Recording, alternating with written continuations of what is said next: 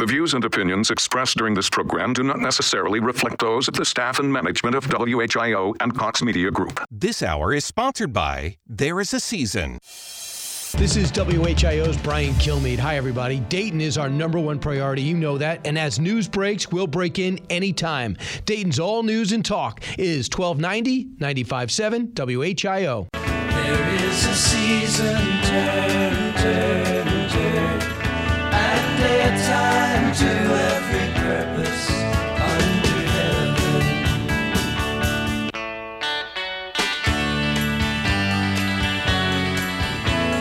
Welcome to There Is a Season, the show about how we change, how we age, and how we care for one another. I'm Bob Wolf. And I'm Gloria Shanahan. Thank you very much for joining us to talk about life, its joys and its sorrows, its triumphs and its tribulations, its challenges, and, of course, the solutions we discover through the different seasons of our lives. This show is about all of that and more, and we rely on your own stories and insights to make the program even better. Now, we can't take your calls today, but we'd love to hear from you. So just drop us an email to bobanddgloria@thereisaseasonshow.com. We've been talking in recent weeks about various aspects of the coronavirus pandemic, and I've never known if it should be coronavirus or COVID-19 now. What are we on? What are they calling it? I see it both ways. Okay, I didn't know if coronavirus had fallen out of style. It just takes longer to say. Yeah, well, yeah, it does, but COVID-19 sounds, I suppose, cooler, technically cooler. And, you might want to say COVID-19 because at some point, Corona may come and sue you for attaching their name to a virus. You mean the beer company? Yep. You never know these days. It's a litigious society, Yes. right, Bob? Yeah, we'll probably talk about that later. That's right. Well, we've been talking about the impact on our families from all of this, and particularly on our seniors living in residential communities that have severely limited our ability to see them. We talked a lot about that in the last couple of weeks. This has been but one element amidst many that have altered our social landscape and our relationship with those in power or those who have significant influence. Yes, and we've just barely skimmed the surface of some of those issues while also talking about loneliness, the grief process a lot of us have been through, and more recently, how we can perhaps bridge the gap in our relationships now through maybe some letter writing. I like that letter writing conversation we had. There's a lot of good ideas that came from that. Mm-hmm. And I've spoke to some people about it, and they're like, "Oh, I just love getting letters." I mean, so it really is a good thing. Maybe we'll see a renewed trend or something in that. So today we're going to touch on several topics related to this issue of the age, but rest assured, There Is a Season will return in the coming weeks to more of our bread and butter issues of change, aging, and the care of our families. Yeah, now we're still going to be revisiting COVID-19 and its effect on all of our lives, but yes, some days we will try not to talk about it. That's almost impossible. There's no sports to talk about. There's no weather to talk about. Politics, everybody talks about. Well, there's weather. It's rain, rain, rain, rain, rain. Oh, yeah. Very simple conversation, right? Right. So what's in store for today? Well, today we're going to talk a little bit about our economy and the outlook going forward. Now, we're also going to talk about the ever-changing guidelines and orders that have been handed down by our governments and all of our healthcare authorities. Then later, we'll talk about one elephant in the room for a lot of organizations. That is liability related to COVID-19. And also, what is it going to look like for education, including higher education, come the fall? So let's first talk about the economy. So after flattening the curve, the mission seemed to change, wouldn't you say, Bob? Yes, in the beginning, I think there was that was the big general panic topic, back in March. Right. Okay. So now many talk as if one life lost to COVID-19 is one too many, which of course is an absurd standard to justify all that has taken place, right? We lose one person and thousands more to all sorts of things and diseases and accidents in modern life. Right. And it's not that if fortunately you and I have not been directly touched by, any person who has had this. We have heard of some other people who've had it in their family or somebody who knew a friend who had it. And it's obviously a tragedy. Oh, yeah. We're definitely not, We have well over 90,000 people who've died because of this. But the idea that has been coming from our officials has been this idea that we've moved past now the hospital flattening the curve question to we're going to crush COVID-19. We're going to obliterate it. Frankly, I mean, We're not gonna. we're not. I mean, they've all but the only thing I can think of in recent memory that they've come close to, well, we don't have smallpox that much anymore, and polio is down to less than 100 cases a year, I think.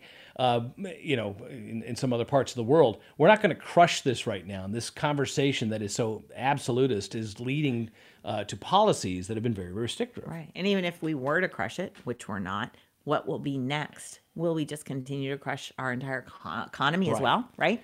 So the interesting thing in this conversation is sort of the moral disgust that seems to emanate from lockdown proponents when you make the point that the economy is important.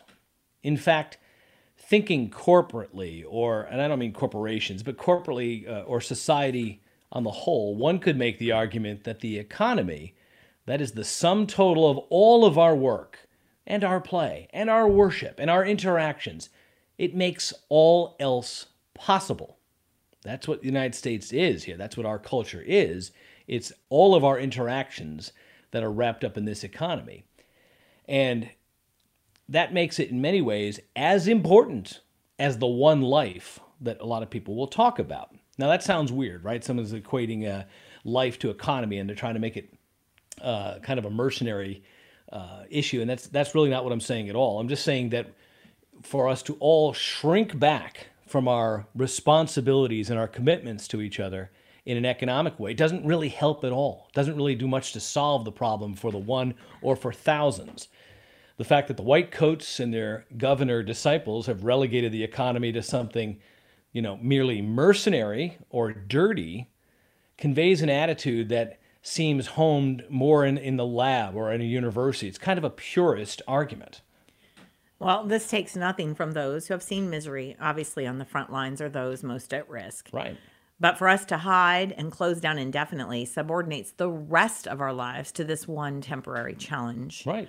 And the subordination comes with the force of law and an endless stream of bureaucrats willing to interpret and extend it however they wish, as well as arbitrarily judge and then unbelievably punish those in violation, often violations that just do not, say this is punishable really.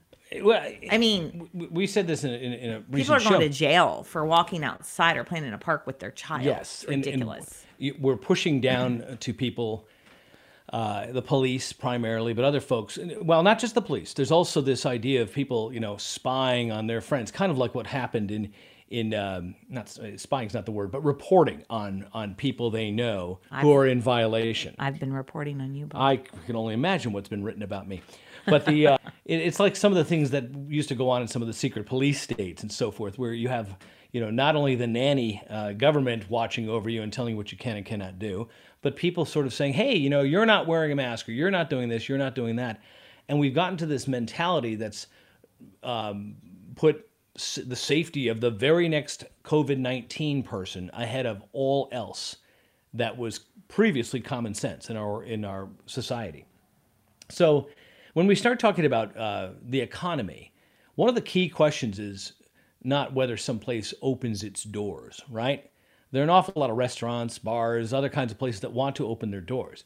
But what's critical mass for an entity to function, right? Can theaters in New York, this was talked about this past week, Mark Stein was talking about it on Rush Limbaugh. Can a theater in New York open up to 25% of its capacity? Can a university operate with 40% of its returning students? Major stores have filed for bankruptcy, as will thousands of other companies, large and small. So certainly social distancing guidelines have a bottom line effect. But where is it written that 6 feet is the magic number? What about 5? What about 7? Are we going to have masks, not have masks? How many in a room? How many will work from home? There are thousands of micromanaged decisions to be made, which are going to cripple this economy indefinitely if we let them. All in the name of protocols that are not necessarily proven in any meaningful statistical way. I mean, think about this, right? We've heard different things. You've seen different things, right? I'm thinking about one store. I don't know if I want to mention it or not, but you walk up and you then have to walk to the side to go around a big railing, a big, barrier put down there, and then walk back to where you were, and then go in the door. Walmart. Okay, I'm thinking about Walmart, right? And so you basically get into this line, and it's a line that allowed people to be every 6 feet apart, but it brings you back to the very same spot you would have been had you just walked in the door anyway. Yeah, I think that a lot of places are trying to appear as though they want to protect their customers and employees. All the while, there's so much variance in acceptability. I see masks on people that, scientifically have absolutely no purpose, right? A thin piece of like a little bandana over their face, right? And their nose isn't covered, right? I saw somebody the other day driving their car with their gloves on. Okay. That is a big, the gloves are just smoke and mirrors for a lot of things. They think if they wear the gloves, they're not going to get sick. Well, what about all the germs that are on the gloves? You got to take those off. Unless you're going to, we don't want things to become even more enforceable or strict, obviously. But I saw a situation. Actually, I have a friend who wrote about her experience at a hardware store. I'm not going to name the place, but she was told she would be escorted out if she didn't have her mask on. There was nobody around her. She couldn't breathe very well, so she pulled it down. And an employee walked by and went and told her that if she didn't put it back up, she was going to be escorted out of the store. Right. And she's like, there's nobody around me at all. Yeah. And it doesn't make sense. Yeah, so guidelines that started, we were watching the president and advisors at the national level. Then they came to the governors and their various departments of health supervisors, and then they get passed down. There's the county level and so forth. And all the private entities can make whatever rule they want. And police in the field have to make judgment calls, It's like a policeman, sitting in the berm on the highway doesn't pull over everybody who's speeding, right? They have to make a judgment. So now they're going to spend their time going out looking to see if this person and that person's in compliance. And stores are going to do like you just said, run the risk of losing a customer perhaps for life because of some small violation of the policy. They did, according to my friend. Yeah, they're not going back. Right, exactly. So whether we want it or not, we're going to have to continue to balance the needs of our microeconomies, that is our household economies, with the larger economy and the impact of lost business and closed businesses, as well as the potential for things like inflation and other problems down the road from recent remedies, all this spending that's going into the stimulus. But here's one little thing that I was wondering about. Will we get a refund on our property taxes for school? Doubtful. It sounds silly, right? I'm not looking to bankrupt our schools, but right. No, I agree. For. Right, and you're getting a portion, maybe, of what you've paid for, right? Because you've got the educators working online, helping your children get through the semester or the quarter. But no, that is a good question.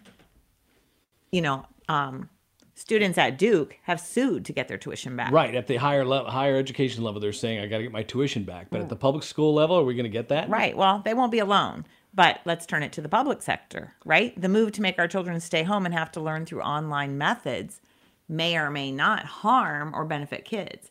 It certainly harmed parents, though, who needed to work, assuming they even still had jobs, and many still did. But online learning is not the same as a school, and it definitely doesn't cost as much. So where's the refund? Right. I've been forced to pay taxes, and those taxes went for something I did not choose. That is, I'm sure, many a thought. You know? Yeah. If I wanted to homeschool, and this is a prime example, I wouldn't get a credit for my school choice, and I'd probably take flack from those in the NEA. Right. A lot of people are, in the NEA and the large unions want nothing to do with homeschooling. Right. But here's a situation where we've already paid the taxes. They're already in. They're already taken out. And we're not going to see that money back. That's right. Just one more factor that's going on in the economy. When we return, we'll talk about other ways that COVID-19 might cost us big if the trial lawyers get their way. We'll discuss litigation writ large and maybe closer to home. Stay with us. You are listening to There Is a Season on AM 1290 and 95.7 WHIO, Dayton's News and Talk. It's our Ask the Expert weekend on the Miami Valley radio station with breaking news, weather, and traffic. 1290 and 95.7 WHIO, Dayton's News and Talk. It's an Ask the Expert weekend on Dayton and Springfield's 24-hour news, weather, and traffic station, 1290 and 95.7 WHIO, Dayton's News and Talk. Welcome back to There Is a Season. I'm Bob Wolf. And I'm Gloria Shanahan. Thanks for being with us. We're talking today about some things we'll all be thinking about going forward with regard to COVID-19. What is the impact on our economy? What is the impact of restrictions placed on our lives by our governments? If you'd like to share your thoughts, please email us at bobandgloria@thereisaseasonshow.com. So, Gloria, will I be liable? For everything and absolutely. You should be standing right next to your attorney. But not just me or my company, but me personally. You know, a lot has already been discussed about potential liability for coronavirus that is incurred in the workplace or the school. I know that there are a lot of organizations that are probably paralyzed here. Some kind of broad-based indemnification may finally work its way into law. I know Mitch McConnell was talking about that in the Senate. But trial lawyers are already lining up to get the first test case. You can imagine the commercials that you see, a lot of them late at night. Oh, yeah. Were you a victim of blah, blah, blah? But let's go small. Here's something that just popped in my head this past week. You know, you have that medical payments part of your home policy. You know, sometimes it's $5,000. It might be $1,000 for some people. It's to cover you if someone gets hurt at your house, whether you were responsible or not. So let's say you left a rake out in the yard and you forgot. Somebody steps on it and whacks you in the forehead, right? Right. It's also used by the insurance companies there also to kind of insulate the rest of the product that they're offering you. So you have this little pot of cash for those small things. Right. So if someone trips and falls on your front porch, your policy can cover that injury, at least in part, with a small amount, right? Usually $1,000 or $5,000. Now, if you were found to have put bacon grease on that front porch, then liability insurance and possibly an umbrella policy would come into play if the person ran up significant medical bills. I tried to put bacon grease on the porch for you today. Did it work? No, I just always have to maneuver the trash cans that are out by the road. I know. It's hard. It's I met with my attorney yesterday. Oh, man. And this chair I'm sitting in, it's very hard. Well, that may fall at any moment. Anyway, go ahead. So fast forward to coronavirus, right? It's serious. It's swift. So if I'm a carrier without knowing it, and you ask me to care for your elderly family member, and I get that person sick, are you going to try to sue me? Ooh, that's creepy. Or if one college kid visits his aunt and uncle over the summer only to find out later that the aunt, who happens to be a nurse, has been treating COVID patients and has contracted the disease, and then the college student takes it to school and infects 40 other kids in the dorm, do 40 families get to sue? Do they sue the college kid? Do they sue the nurse? Do they sue the university? This is paralysis, and it threatens to affect us with destructive litigation. Worse, perhaps, is what it's going to do to our relationships. You sneezed, when we were together, maybe playing cards, Bob, and your kid coughed on my kid. I mean, where does this end? So those are just some things to think about. We're going to go into the news here. I know we'd love to stir the pot here, but think about the whole liability issue. Are we going to be paralyzed as a society because we're afraid of litigation related to COVID-19? We'll be back with more right after the news, including questions about what will happen with education in the fall, and particularly higher education. Stay close. You're listening to There Is a Season on AM 1290 and 95.7 WHIO, Dayton's News and Talk. It's our Ask the Expert weekend on the Miami Valley radio station with breaking news, weather, and traffic. 1290 and 95.7 WHIO, Dayton's News and Talk.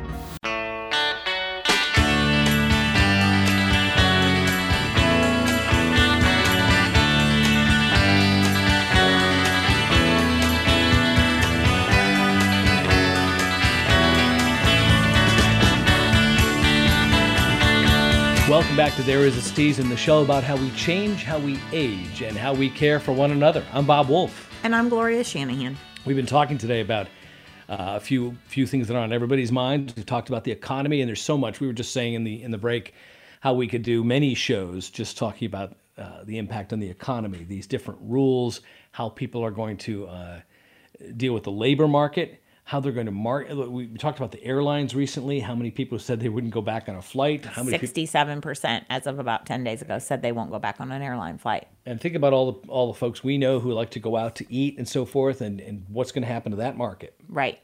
Another huge percentage of people. Yes, 78% said they're not comfortable going to a restaurant. And I just read something yesterday where a lot of people said, I think my new going out to eat is curbside. Kind of like it. I'm enjoying my home more.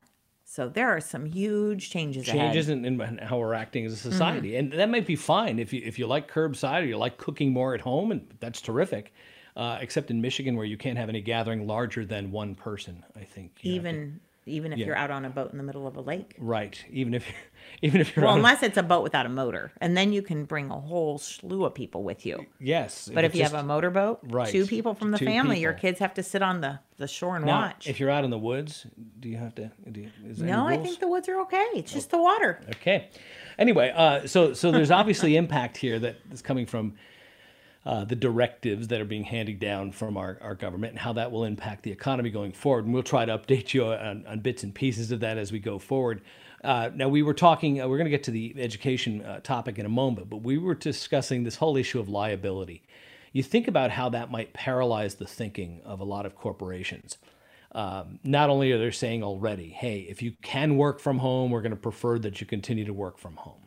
But what happens in an awful lot of, say, white-collar environments where you've got these cubicle farms? You got everybody sitting in an open space, right? Somebody sneezes. We don't know where that person's been or who they've been with or who that other person's been with. Somebody gets sick. Oh, well, that's where we're going to start being watched and traced, Bob.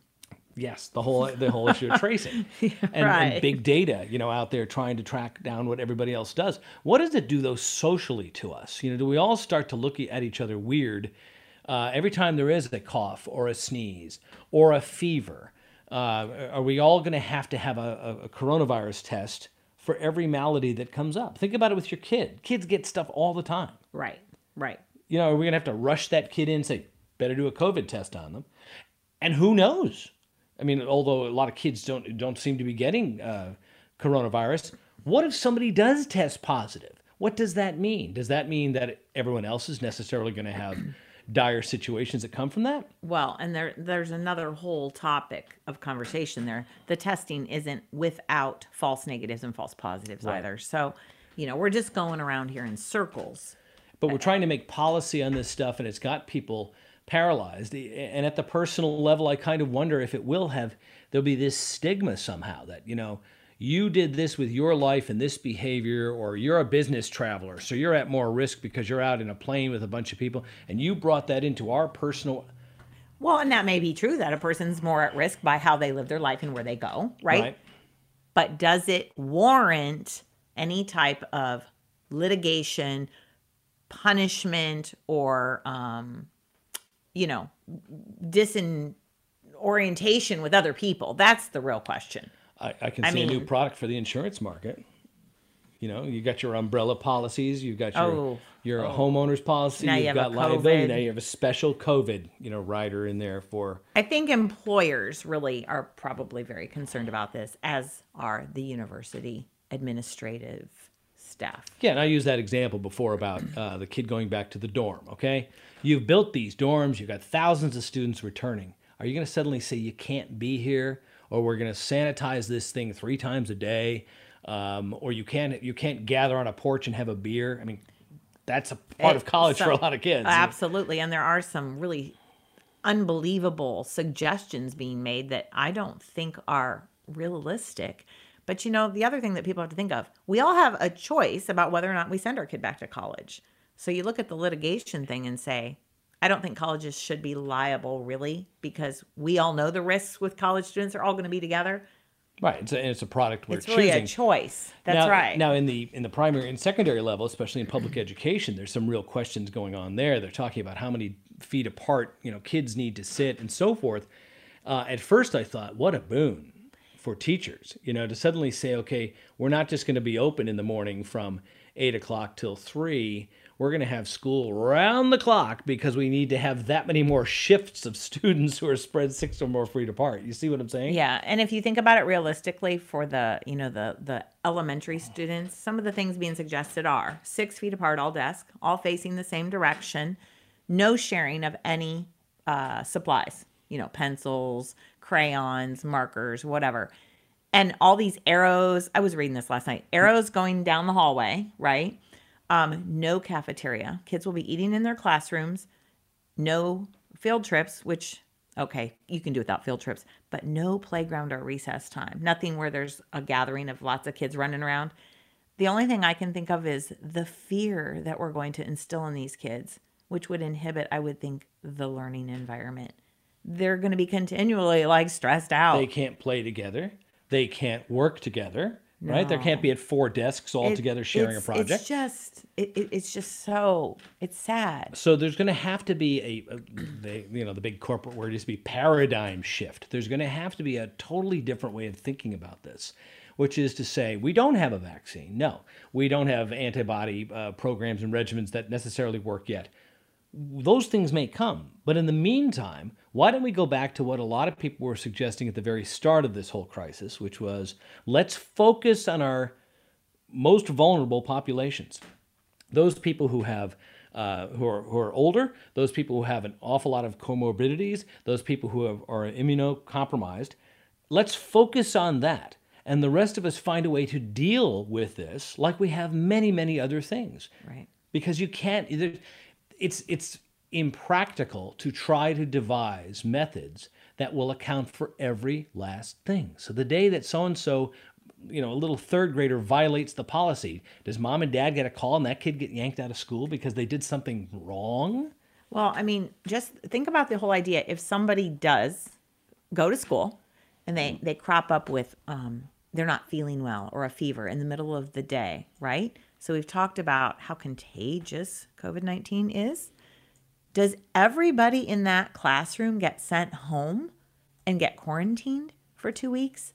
I mean, these are things that it's unbelievable. That won't work. It just won't work. Will they go down to the school nurse and find the school nurse completely covered in scrubs with a big mask and goggles and fear, right? Oh, the mental issues that children are going to have going forward because of all of this fear mongering.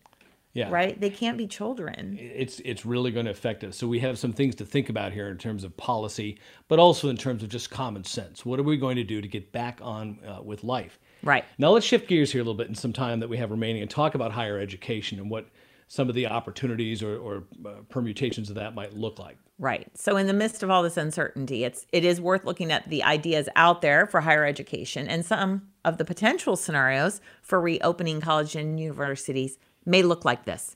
So the first one is to go all virtual. Mm-hmm. Okay. Perhaps the most obvious option for the fall is to continue doing what they've been doing this spring.